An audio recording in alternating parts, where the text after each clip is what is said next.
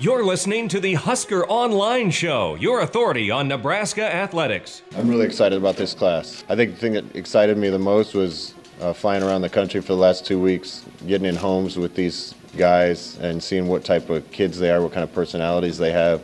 Best thing about them is they love football, they love the game, they're excited, they want to be at Nebraska.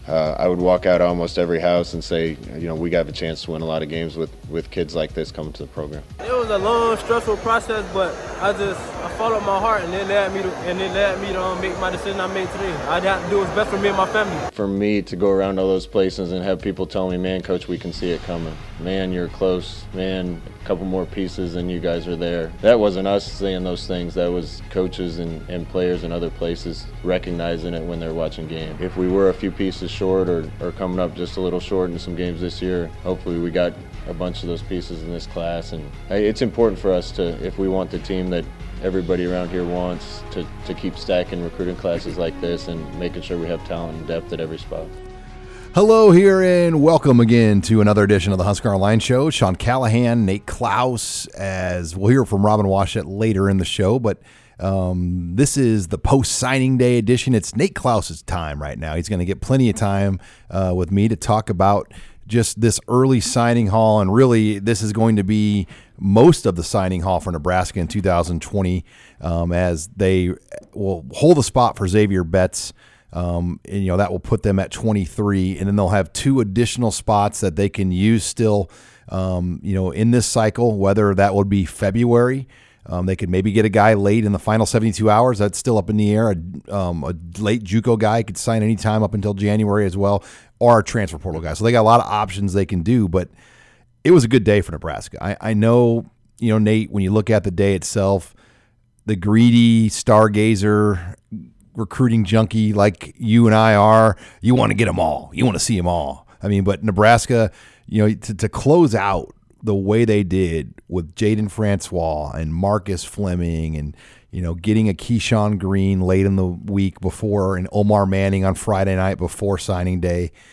It's been a long time since we've seen this type of finish where Nebraska pulled guys out of what you would call kind of the power states and held off the local schools to win those battles. Yeah, I think that's probably the story. They closed really, really well with the guys that they really wanted, but when you really look at where they pulled these guys from, to get 2 4-star recruits out of Miami that had on signing day that had offers from the Hurricanes that were just right down the road. They had offers from Florida and Florida State. These aren't guys that, Nebraska got the leftovers from the Big Three in the state of Florida. These are guys that every program in the state wanted these players. They didn't steal the FIU recruit that's a real gem. Exactly. And we've seen that before. And fine, whatever. But I don't know if we've ever seen Nebraska close, especially on signing day, with some of these guys that had options to go to every in-state program in Florida, to go into Miami Northwestern and South Dade High School and pull Marcus Fleming and Jaden Francois out of there on signing day is a big, big deal. And tip your hat to the job Travis Fisher did. Not just with those 2 guys, but you mentioned Keyshawn Green. This is a guy that was committed to Florida State forever, and then, with the coaching change and everything, picks up a Miami offer, visits Miami. Looked like he is probably going to be heading to Coral Gables, and then out of nowhere, Fisher gets him to visit Lincoln instead of going to Florida State to meet the new coaching staff there. He comes to Lincoln and leaves committed to the Huskers. To do that with a highly ranked 4-star guy at a position of need with the inside linebacker situation as it is, that's just unbelievable. Well, we've seen it, Nate, so many times in our history of 20 years or so of covering Nebraska football since signing day has been a thing. Because it's really only been about 20 years.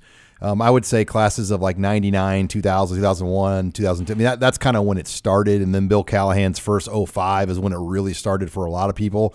And since it's become a thing, a holiday, an exciting time, we've seen so many times over the years where Nebraska gets in the red zone, they get to the goal line, but they just get stuffed. I mean, they get in as we watched that Jaden Francois thing play out, I'm just like, oh my gosh. Here we go. I've seen this my entire career, and I've devoted most of my professional career to covering and building things off recruiting coverage. And, we are actually getting to see the sausage being made live here of Nebraska being turned away on signing day. Yep. It was, and I'm sure you were saying the same thing. It's like, oh my God, same movie, different year. Here we go. And that phone conversation, what was ever said on that phone, whoever was on that phone, it was unbelievable that Nebraska was able to pull that off. And whatever they said to the Francois family, and clearly a rumor was started about Travis Fisher that he was leaving Nebraska. So why you want to go there? That coach is leaving. People are freaking out and telling this kid and his family the main reason why you want to go there is this Fisher guy. He ain't going to be there anymore. And it created just a pure S show, pardon my language, and they were able to survive that. Yeah, they were. I mean, and it shook Francois. He was crying. He was at the table crying. I mean, the kid's getting ready to announce where he's going in front of all his friends at the school ceremony. 1,500 people probably in that gym. Easily in that gym. And minutes before he's getting ready to do that, he gets, someone tells him something about Travis Fisher leaving, and it shook him, and it shook his whole family. I mean, they walked out of the gym. He was crying on the phone with whoever at that point in time. Walked out of the gym, and we're watching this unfold. I'm sitting there at my computer. I'm like, oh boy, this is not good. And I know some people started tweeting at me like, oh, what happened? Did Miami pull the offer? And he's upset that Miami pulled the offer. And I'm like, no, this is not good for Nebraska. My favorite is when they went in the doors, but then they had Gary Furman, our colleague at CaneSport, had his Periscope, and God bless his cell phone battery. I mean, that thing was on Periscope Live for an hour and a half. Easy, yeah. And you could just see these little rectangular square windows, and Gary was like zoomed in, and I mean it was like something like out of a 30 for 30. You'd watch just like some backstory of a story, and that we could see that happening. I mean, that is unheard of in recruiting. Yeah, I don't know that I've ever seen anything quite like that. And then obviously for Nebraska was probably watching this unfold, and they somehow were able to get Jaden to call them, and they were able to clarify, hey, look, this is not a rumor, or this is not happening. This is just an ugly rumor, and get him to calm down. And then he had the shirt on though. Yeah, he was decked out in Nebraska gear under his under his shirt or whatever. He had the hat underneath the table. I mean, he was all set to announce for Nebraska. So you think what happened was he's sitting there getting ready to sign Nebraska, and a text comes to him at the phone. This is how I envision it playing out, at least, that Coach Fisher's leaving Nebraska. Are you sure you want to sign with Nebraska? Sign Miami staff. Mm-hmm. And then that's when he kind of stepped away. Yeah, so something like that. He either got a text or some sort of message, or someone from Miami's staff leaked a rumor to a media member that was there covering the press conference, and told them to tell Jaden, or I mean, I don't know. But however it happened, the rumor got leaked to him that Fisher was gone. And like you said, why would you want to go to Nebraska when the guy that's been recruiting you is bouncing? He's leaving you on signing day. You're going to go to a place like that, and like I said, it shook him.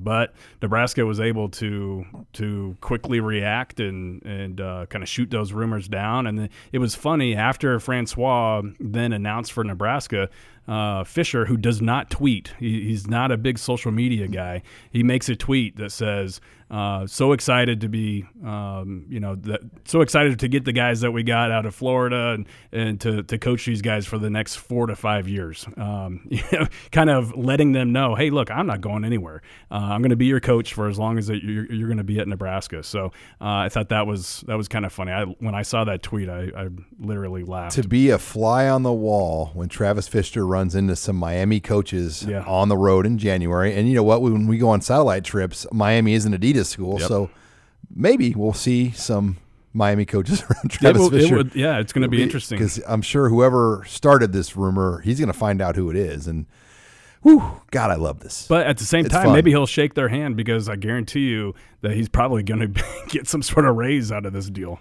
Well, exciting times. We're going to talk more. And, that Francois saga was the highlight to me of the day as how it played out. Let's get into more signing day topics here next. You're listening to the Husker Online Show.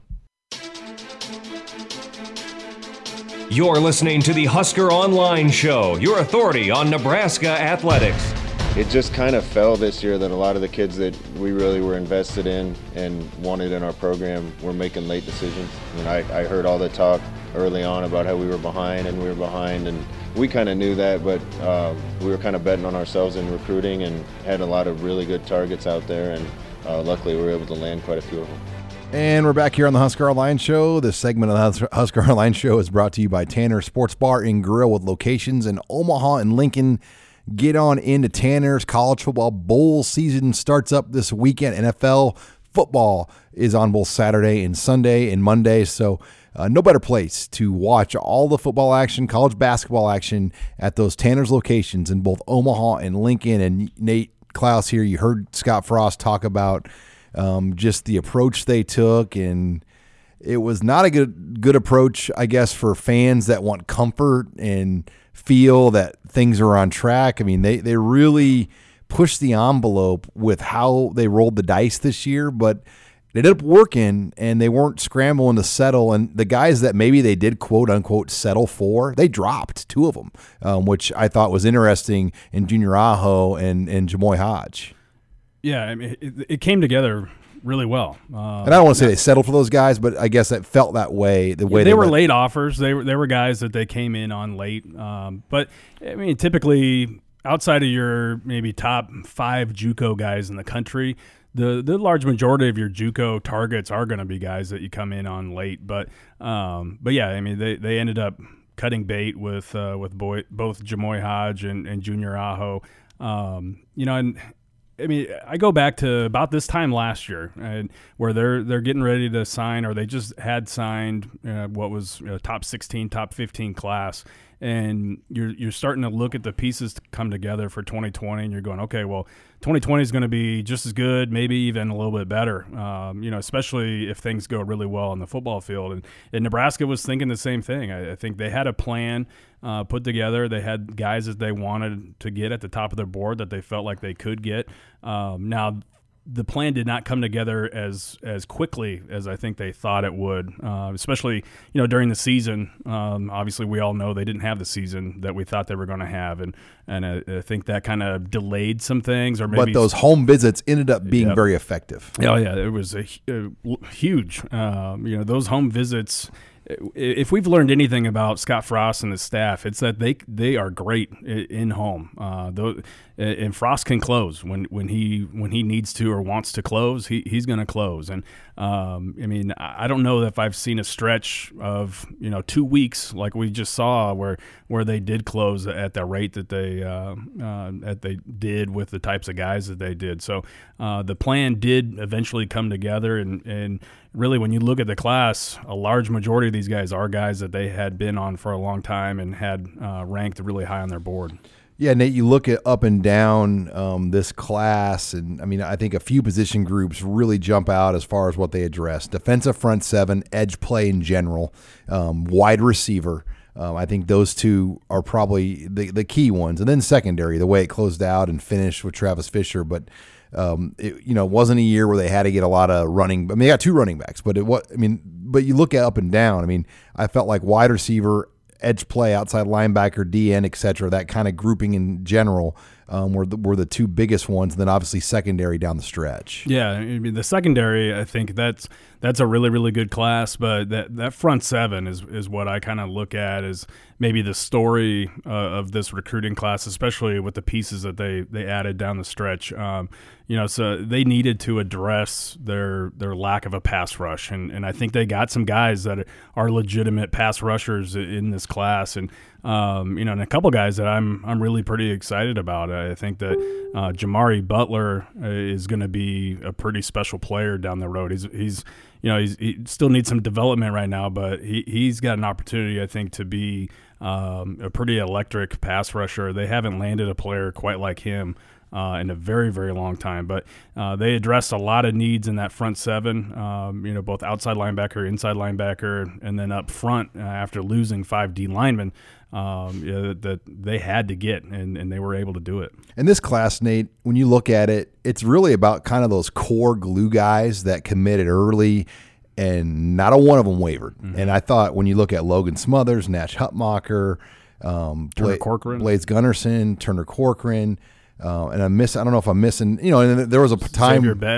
Xavier Betts, and they wanted Xavier Watts to be a part of, he never was a part of, he went to Notre Dame, but that core group of early glue guys, mm-hmm. I mean, that's what built this class. Yeah, it really did. And it started with Smothers. I mean, Smothers has been recruited for well over a year and a half. I mean, he recruited, or he committed July before his junior season. And so he was the very first guy.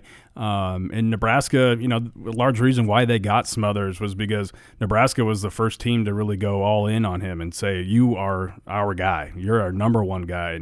And if you commit, we'll shut it down. And that's what happened. And Nebraska followed through on that. And Smothers, I mean, shoot, tip your hat to that kid and kind of his integrity, because I tell you what, I know for a fact that there were some big time programs. Can I get a tease for Tunnel Talk, Nate? Are you going to maybe divulge a little bit more of the juice and for our members only Tunnel Talk and Husker Online about Smothers? Well, there was college football playoff teams that were after Smothers trying to get him to take an official visit. And save the rest for Tunnel Talk. Yep. And he never wavered. I mean, that's impressive. I don't care who you are and how long you've been committed or who you're committed to. I mean, when you've got programs like that knocking on your door, beating your door down, literally, it's hard to ignore. But Smothers was all in, and he never wavered. His relationship with Mario Verduzco was really, really strong. His relationship with Frost, really strong. And his relationship with his current, his fellow commits in this class was really strong. And you're right. I mean, that core group of early commits of 4 or 5 guys, I think they really did kind of hold things together and really help Nebraska close out strong too. Yeah, and you think about a guy like Turner Corcoran even. I mean, can you imagine the amount of people that tried to circle back to him over the course of the college football season, and he still continued to come to Lincoln every Saturday. He was up here every game. Yeah, I mean, it came down to Ohio State, Oklahoma, and Nebraska, essentially, for his commitment.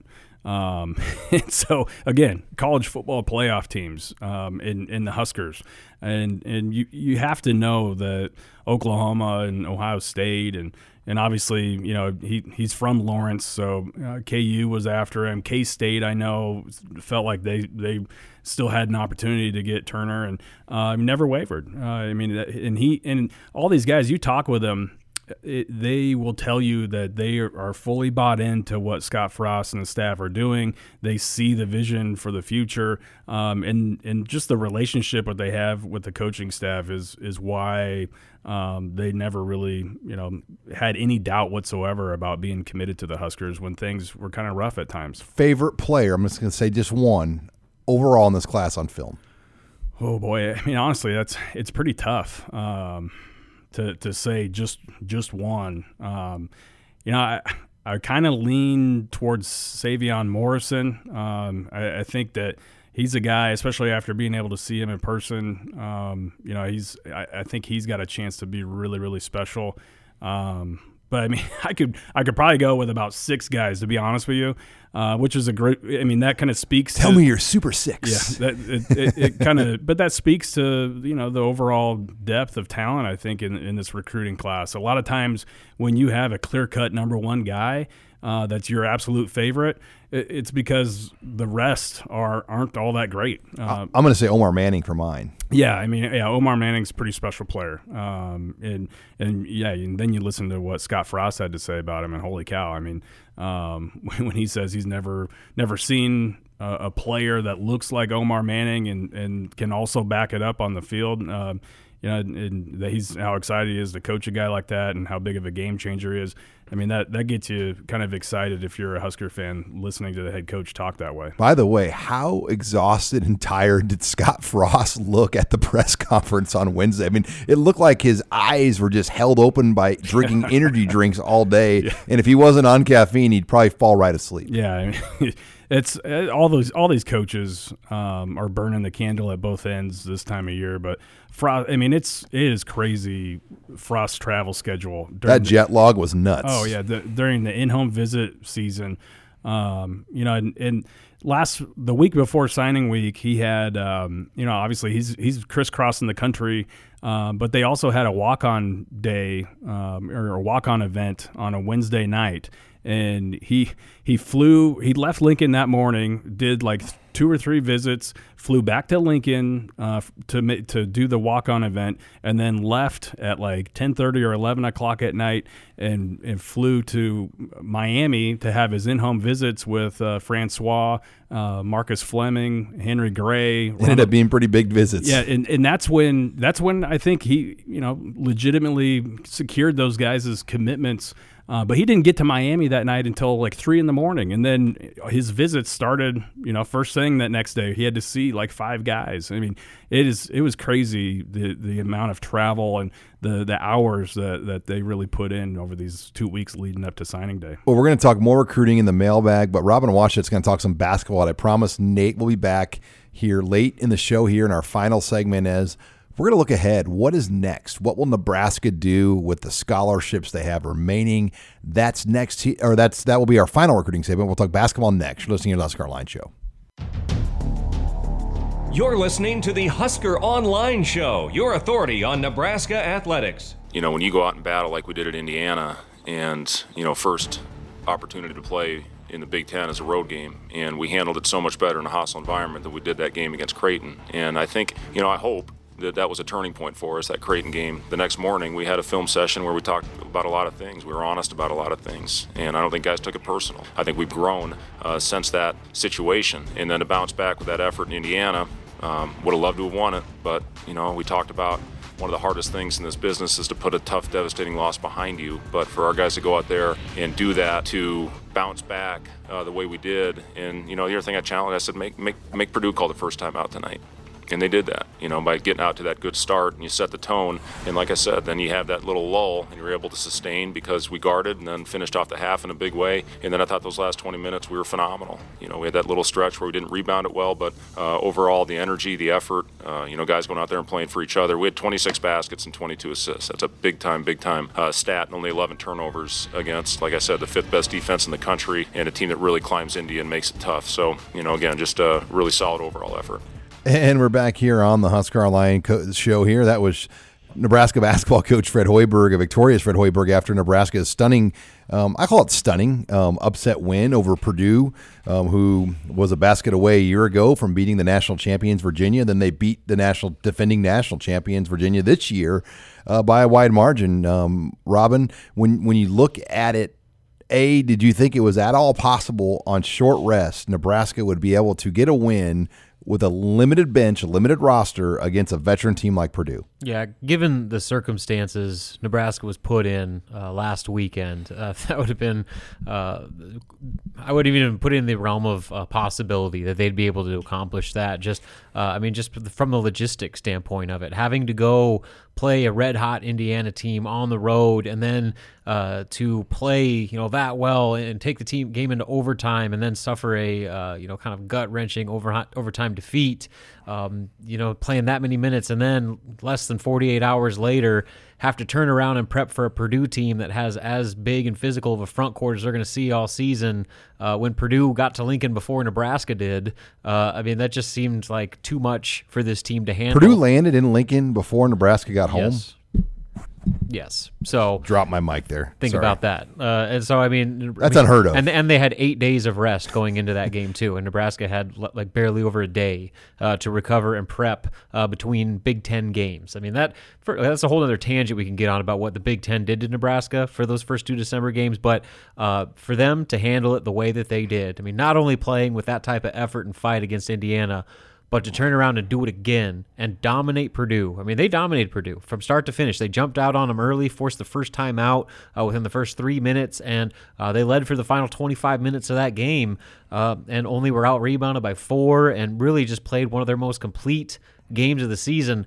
It's incredible, and it says a lot about not only this coaching staff getting these guys ready to play, but just kind of the will of these players kind of coming together. I mean, I think that they're starting to finally take those steps towards becoming a team, and last weekend was as good of an indication of that as we've seen yet, especially considering where they were just a week ago. I mean, you look at where they were at 40-9 up in Omaha with Creighton just doing whatever they wanted to them.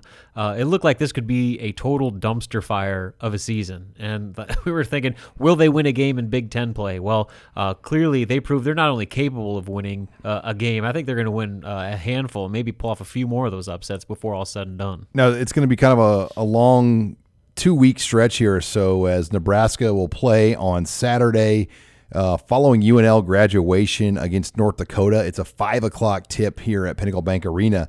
And then they're not back again until Sunday, December 29th, another bye game, a 3 o'clock afternoon game here on that Sunday. So kind of a opportune time to get a break, Robin. I mean, what do you get the sense the staff is going to really focus on as they only have the 2 games in just over 2 weeks? Yeah, I mean, it's kind of a new type of challenge for this team now where you're actually feeling good about yourself right now. I mean, you've just played 2 of your best games of the season and pulled off an improbable win over a Purdue team, like you said, that is a lot better than what they showed. But now you get a week off before you're playing a game again, and you're doing it against a bye game on graduation Saturday when it's an awkward start at 5 o'clock where you don't really know what the energy in the arena is going to be like. And we've seen this team fall victim to that circumstance before. I mean, they lost 2 of these already to start the year. And the fact that they spent a whole week just kind of feeling good about themselves, will they be able to return with that level of focus and fight and execution that they showed last weekend? If they can, they're going to be just fine. And these should be convincing victories that are going to leave you feeling pretty good with a nice little 3-game winning streak going into the meat of Big Ten play in January. But if they come out and kind of putz around and just expect to walk into PBA and get a victory, we've seen what happens when they do that. This team does not respond to adversity well, or at least they haven't. And if they revert back to some of their old bad habits that have bitten them plenty of times already this season, they could be in store for some trouble. So I think the task of what you do this week and even on into next week through Christmas break is retain the focus and kind of the attention to detail and all the little things that they did last weekend that they didn't do all year. Keep that going and find some sort of semblance of consistency, because that's been as big of an issue for this team as anything, is avoiding the massive ups and downs between high level of play and terrible level. And the schedule really, there's an opportunity here. You look at it, Nebraska with the 2 bye games, then they're at home on a Friday night against Rutgers. Then on a Tuesday, January 7th, they're at home against Iowa. And then they're on the road against arguably the worst team in the conference on a Saturday at Northwestern. So they've got a very favorable stretch. And it is interesting. The schedule earlier, Robin, was not very uniform. It becomes very uniform here over the January. They have a Friday game, but then they're essentially Tuesday, Saturday. They have 4 straight Tuesday games and 4 straight Saturday games. So everyone that's craved for the old Wednesday, Saturday, Big 8 days, Big 12 days, they're going to have a whole month of January where they're Tuesday, Saturday, Tuesday, Saturday, Tuesday, Saturday. So it'll be interesting to follow this team. I do want to ask you, though, about some roster stuff because we are up against it already, and I know you're going to have a lot to say. Number one, Nebraska, they didn't part ways, but Donovan Williams announced his decommitment from Nebraska. Not a shocker. I mean, you've been kind of painting the picture that this is going to happen, and it finally became a story officially Wednesday. Yeah, not a shocker. Still disappointing in the sense that he is a local kid that was a 4-star, top 150 kid that wanted to come here, but it's kind of just the nature of the beast. He didn't sign in November when they had the opportunity, and Nebraska didn't stop recruiting. They pick up a commitment from Teddy Allen, who is a very similar role to what Donovan was going to do, and Donovan, kind of saw the writing on the wall that Nebraska wanted instant impact guys that were going to maybe take away from his opportunity to see the floor right away as a true freshman. So, I think it was kind of one of those decisions that hurts now, especially for Donovan. But in the long run, it was probably the best decision for both sides. And then, Robin, I got to ask you about Teddy Allen. You broke the story this week. He is coming back to Nebraska. Never was offered previously by Tim Miles. Had a lot of other major offers. Has had a long road, Wichita State, West Virginia, and then obviously his junior college stop now. But he'll be coming home for his fourth school as a junior college transfer, a high-volume scorer. Why did Teddy Allen decide to come back to Nebraska? Well, he always wanted to come to Nebraska. I mean, he grew up in a really hard life. A story, we could devote a whole segment to it, in Arizona, but moved to Boys Town and really kind of turned his life around. That was exactly the structure he needed, and he thrived there, was the 2017 Gatorade Player of the Year in the state. And like you said, Nebraska never offered, but he wanted to come to Nebraska. He wanted to stay close to that circle around Omaha and Boys Town that had done so much for him, but he never got the opportunity. Committed to West Virginia, things fell apart, even though he played well. Went to Wichita State, had to sit out, and then had an incident off the court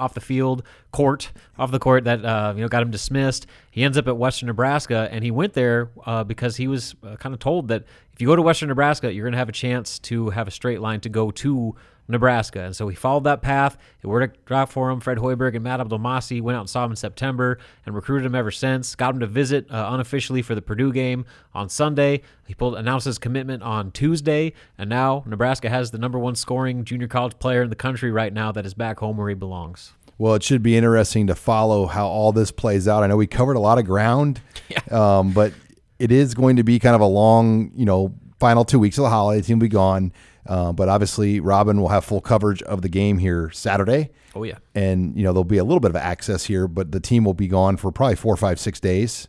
Yeah, they definitely take a break over Christmas. So, we'll have much more to talk about basketball when it's not signing day week. All right. I understand where I fall in the totem pole. When we come back, we will close the show. Nate Klaus and I will have more thoughts on recruiting. That's next. You're listening to the Husker Online Show.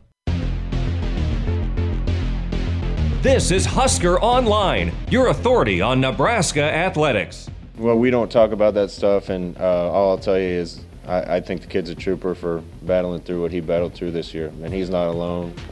Several other guys were gutting things out and fighting for the team. That's football. I've had 7 surgeries as a football player, and you come back healthier and better every time you get one. And I think a lot of those guys play will improve when they're 100% healthy.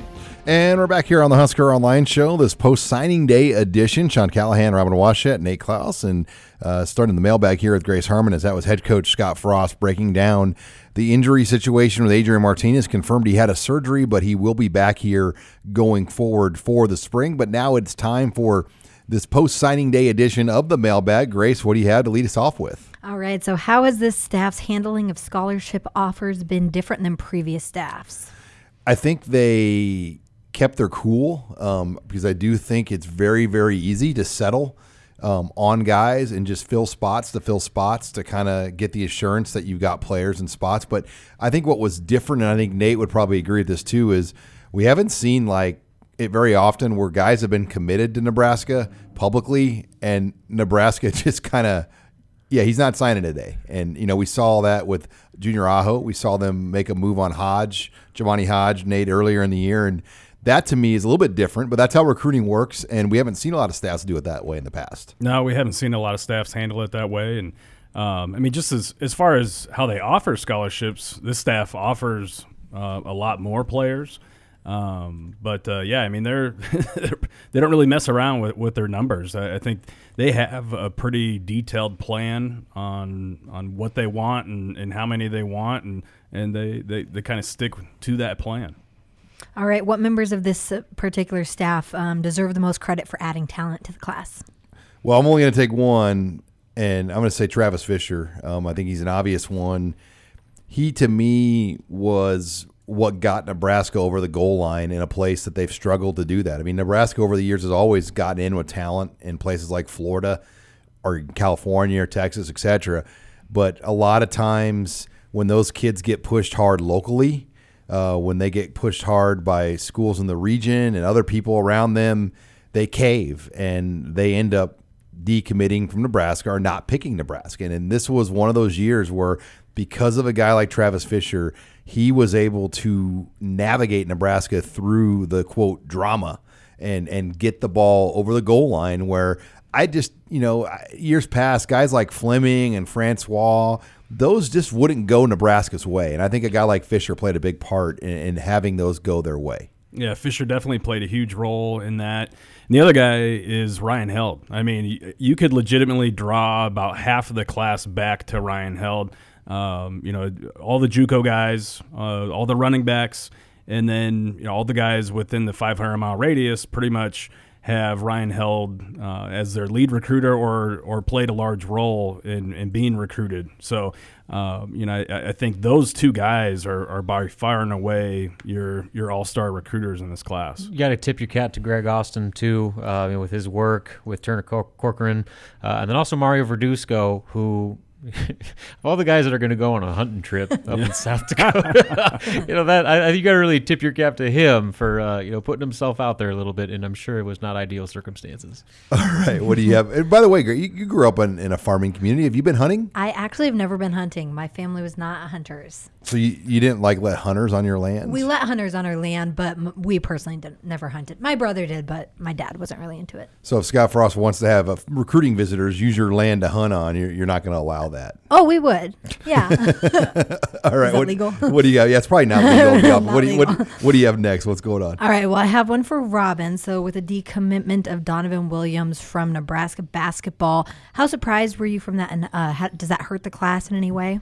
Well, it hurts the class in the sense that he's a 4-star Rivals 150 recruit who has been a long-time commit. I mean, going back basically over a year now when he committed under Tim Miles. But, there's also some circumstances involved there that make it different and difficult for Fred Hoiberg. I mean, obviously Donovan tore his ACL in an AAU game, had pretty extensive surgery, and is still yet to return to game action going into the new year. And so Nebraska's never seen him play. They don't have any idea about just where he is in his recovery and just kind of what player he's going to be going forward. And then also, November came and passed with the fall signing period, and Donovan declined to sign his letter of intent. So I don't know why. I mean, he made the comments that he wanted to wait for all of his family to be around there, but for Nebraska's sake, they can't just sit around and hold this guy's hand all the way till the spring.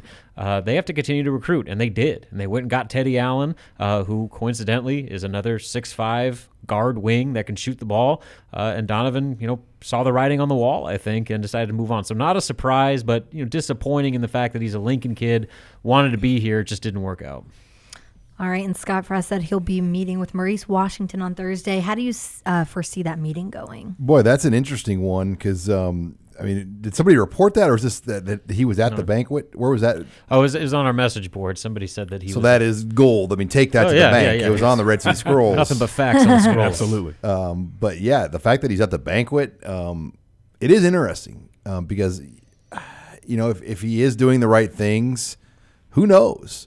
But yeah, that's a hard situation to read right now. Yeah, I mean, I guess we'll know more as the week continues here. But the fact that they're still having a meeting and nothing has been ultimately determined is probably a pretty good indication that there is a chance. How big of a chance, we don't know, but the door is certainly not slammed shut. Yeah, that was the most surprising thing to me, with that there was even going to be a conversation had. I figured that door had been shut and closed. I guess the one thing that kind of told you that maybe it wasn't was the fact that his name wasn't in the transfer portal. I figured, if the door was completely closed, he probably would have entered the transfer portal. But I would think that conversation is going to be laying out some pretty strict guidelines as far as his potential return, though. Yeah, you'd think if he puts his name, if he goes to class in January, that one day he has to count for a scholarship for a whole other semester. So you would think there will be obviously some resolution here. Finals at Nebraska ended this week, so we should have more, hopefully, obviously, as Frost said, by the end of the week. All right, so who is left to recruit for February, or by now do the coaches just turn for to the next class?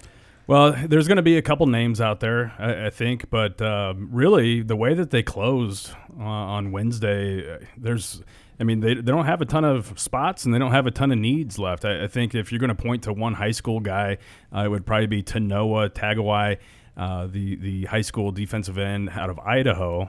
Surprisingly enough, that's not a state that you typically see Nebraska go to. But he visited the weekend before signing day. That visit went extremely well. I know that he is a high school DN that they really, really like, and that's a position that they still need to fit at least one more at in this class. So that's the most obvious name right now. And so it's going to be pretty easy. My job following who they're going after to fill out the rest of the 2020 class should be pretty easy in January. Time for one more, Grace. All right, so looking back over the years, what's the funniest or strangest commitment day story that you've ever heard? There was one where I remember, Nate, and you remember this kid, blank on his name, but it was a Bill Bush guy out of California, ended up going to Oregon State. David Ross, yes. As I'm sure you were probably in Bill Bush's office that whole day, but I was. He was supposed to sign to go to Nebraska. The coach had it all set up, and he did not go to school. Like, he just refused to sign with Nebraska or whatever thing happened. And, Nebraska kept calling the coach and asking, and he wasn't there. And the kid took his own letter and signed it and faxed it to Oregon State, like at a Kinko's or something, if I remember right. So his mom was a city bus driver in Compton, California. And he, instead of going to school, he rode the bus around the city with his mom for that day. And then he ended up getting off. And like you said, he ended up going to Kinko's on his own and faxing it into Oregon State. His mom wanted him at Nebraska. So I don't know for sure if there was some arguing going on in that bus, but I have a feeling that's why he was on the city bus for like half the day, is because he was trying to hash things out with his mom. He ended up getting off the bus and going to Kinko's and handling it on his own. Another one for me, just because it was really my first true signing day in the media, my first year covering recruiting, there was a quarterback named Carlisle Holiday.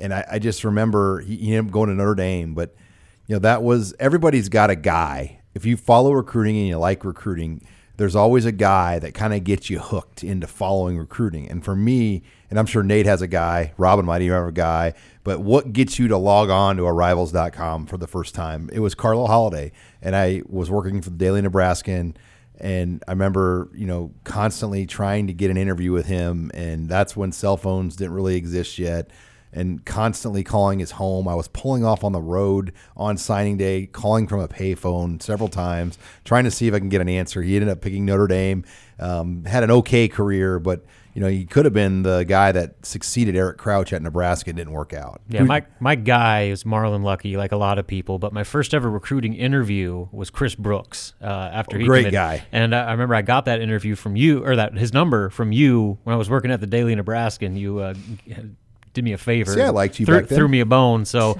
that that was my first ever recruiting thing, and that's when I actually kind of got my toe dipped in the water on the whole recruiting world there. Who's your guy, Nate? Well, you guys remember Big Smooth? Oh, baby. Yeah, I mean, he was a polarizing figure. Jermaine Phillip? It was Jamail Phillips, I think, out of Louisiana. Just a massive offensive lineman. Obviously, the Big Smooth was a fitting name for him. But yeah, he's in that 2002 class. I mean, he's one of those guys that kind of got me hooked on recruiting, just because he was the guy that everyone was talking about as far as offensive lineman went in that class. Ended up going to Nebraska, did not work out for him. I think he only lasted a year or two. But yeah, that's kind of, that 2002 class, I think it was, it would have been, my freshman year. Holo Nagata, I remember, you still remember Haloti Ngata, yep. He committed to Nebraska, on his visit for the Notre Dame game. And then, obviously ended up decommitting, going to Oregon, had a great career there. There's a lot of guys, everyone remembers Tommy Zibikowski. That was another and his one. Sister. And his sister was on the Red Sea Scrolls. And all she would give her winks, that kind of let people know that Tommy Z was going to head to Nebraska. Obviously, he ended up going to Notre Dame, but that was another one of my guys that you got hooked on, and you were following every bit and piece of information that was out there at the time. Do you have a guy? I mean, Grace, I know you haven't followed recruiting for a long time, but is there anybody for you that rings a bell over your years of following Nebraska recruiting? You're like, wow, this is interesting. You're right. I haven't followed recruiting basically until I started here with you guys. But what's his name? Keyshawn Johnson Jr. Oh yeah. Do you remember Well, I mean that makes sense for you. I mean you're younger, so that's a polarizing guy. That one I remember him because he.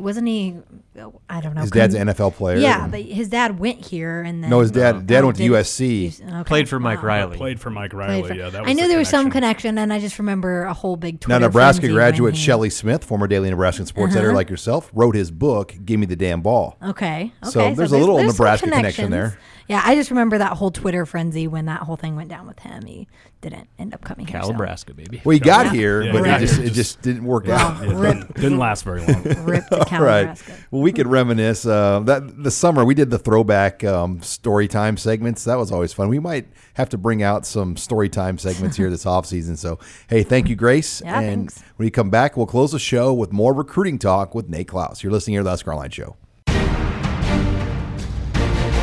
This is Husker Online, your authority on Nebraska athletics. There wasn't a better guy in the country, in my opinion, for what we were looking for than him. He looks different than anybody I've ever coached and has tape to match. So I'm really excited to get him. He's got a little work to do yet before he gets to campus, but I think he has a chance to change our offense. Final segment here of the Husker Online Show. Sean Callahan, Nate Klaus. This segment of the Husker Online Show is brought to you by our friends at Kugler Vision. Nate Klaus, tell them about your experience with Kugler Vision. Unbelievable experience with Kugler Vision. Actually just had my 3-month checkup on Monday before signing day. And, my vision is better than 2020. With the new year coming around, it's time to get new vision. If you're, stop renting your vision with contacts or glasses. Go ahead and see what LASIK procedure can do for you. It will change your life. Get in there to Kugler Vision and tell you Nate sent you. All right, Nate, you heard Scott Frost there talk about Omar Manning and kind of what he means. And kind of, to me, it reminded me a little bit of the Dedrick Mills plan. He's a guy that, has some work to do, as Coach Frost said, meaning he's going to have a lot of coursework, and Nebraska's people are going to have to probably keep on him and their people to make sure everything gets squared away. But the last thing they wanted to do was let him become an unsigned guy in January when everybody that still has spots to fill sees that, and he would become one of the most coveted guys over the second part of the cycle. Yeah, I mean, Omar Manning would have become like the biggest free agent JUCO player, maybe the biggest free agent receiver or receiver in the country. And so, yeah, that's the last thing Nebraska wanted to do after recruiting him for basically an entire year and then finally securing his verbal commitment.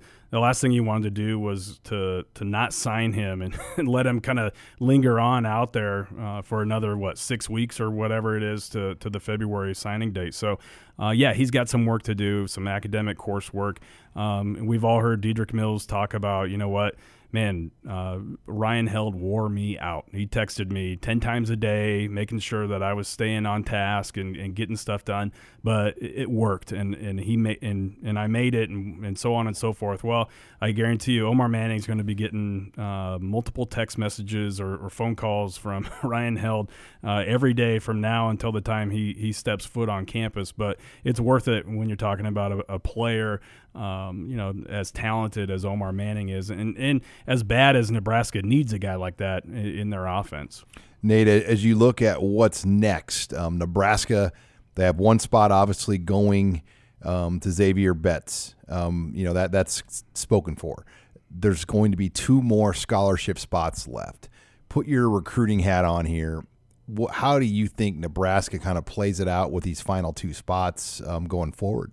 Yeah, well, I think they definitely want to explore the transfer portal, and maybe even save at least one spot for that and wait until after spring football to see, where their biggest need may be, because the transfer market's really not going to get going crazy until after spring football anyway. And so I think that's something that we're likely to see happen. And as far as like high school or JUCO recruiting goes for one of those last spots, I think defensive end is the position that I'm kind of looking to see a little movement at, and probably a high school football player there. You got Nusi Milani, a high school defensive end out of California, but I think the main target could possibly be Tanoa Tagawai out of Idaho, who just visited Nebraska the weekend before signing day. And, I think that he's the guy that Tony Tuioti really, really likes. He's got a good relationship. He's huge. He is huge, yeah. He's 6'5", 6'6", 270. He's just a baby yet, too. I mean, you look at him, and he still kind of has a baby face. And, his cousin was actually, a top-ranked recruit just a couple years ago. I was signed with Ohio State. Very similar build, size, and everything. So that's one player that I think is worth paying attention to as we, kind of turn the focus to February. You're listening here to the Husker Online Show. And, Nate, you look at February and what that's going to be, or January.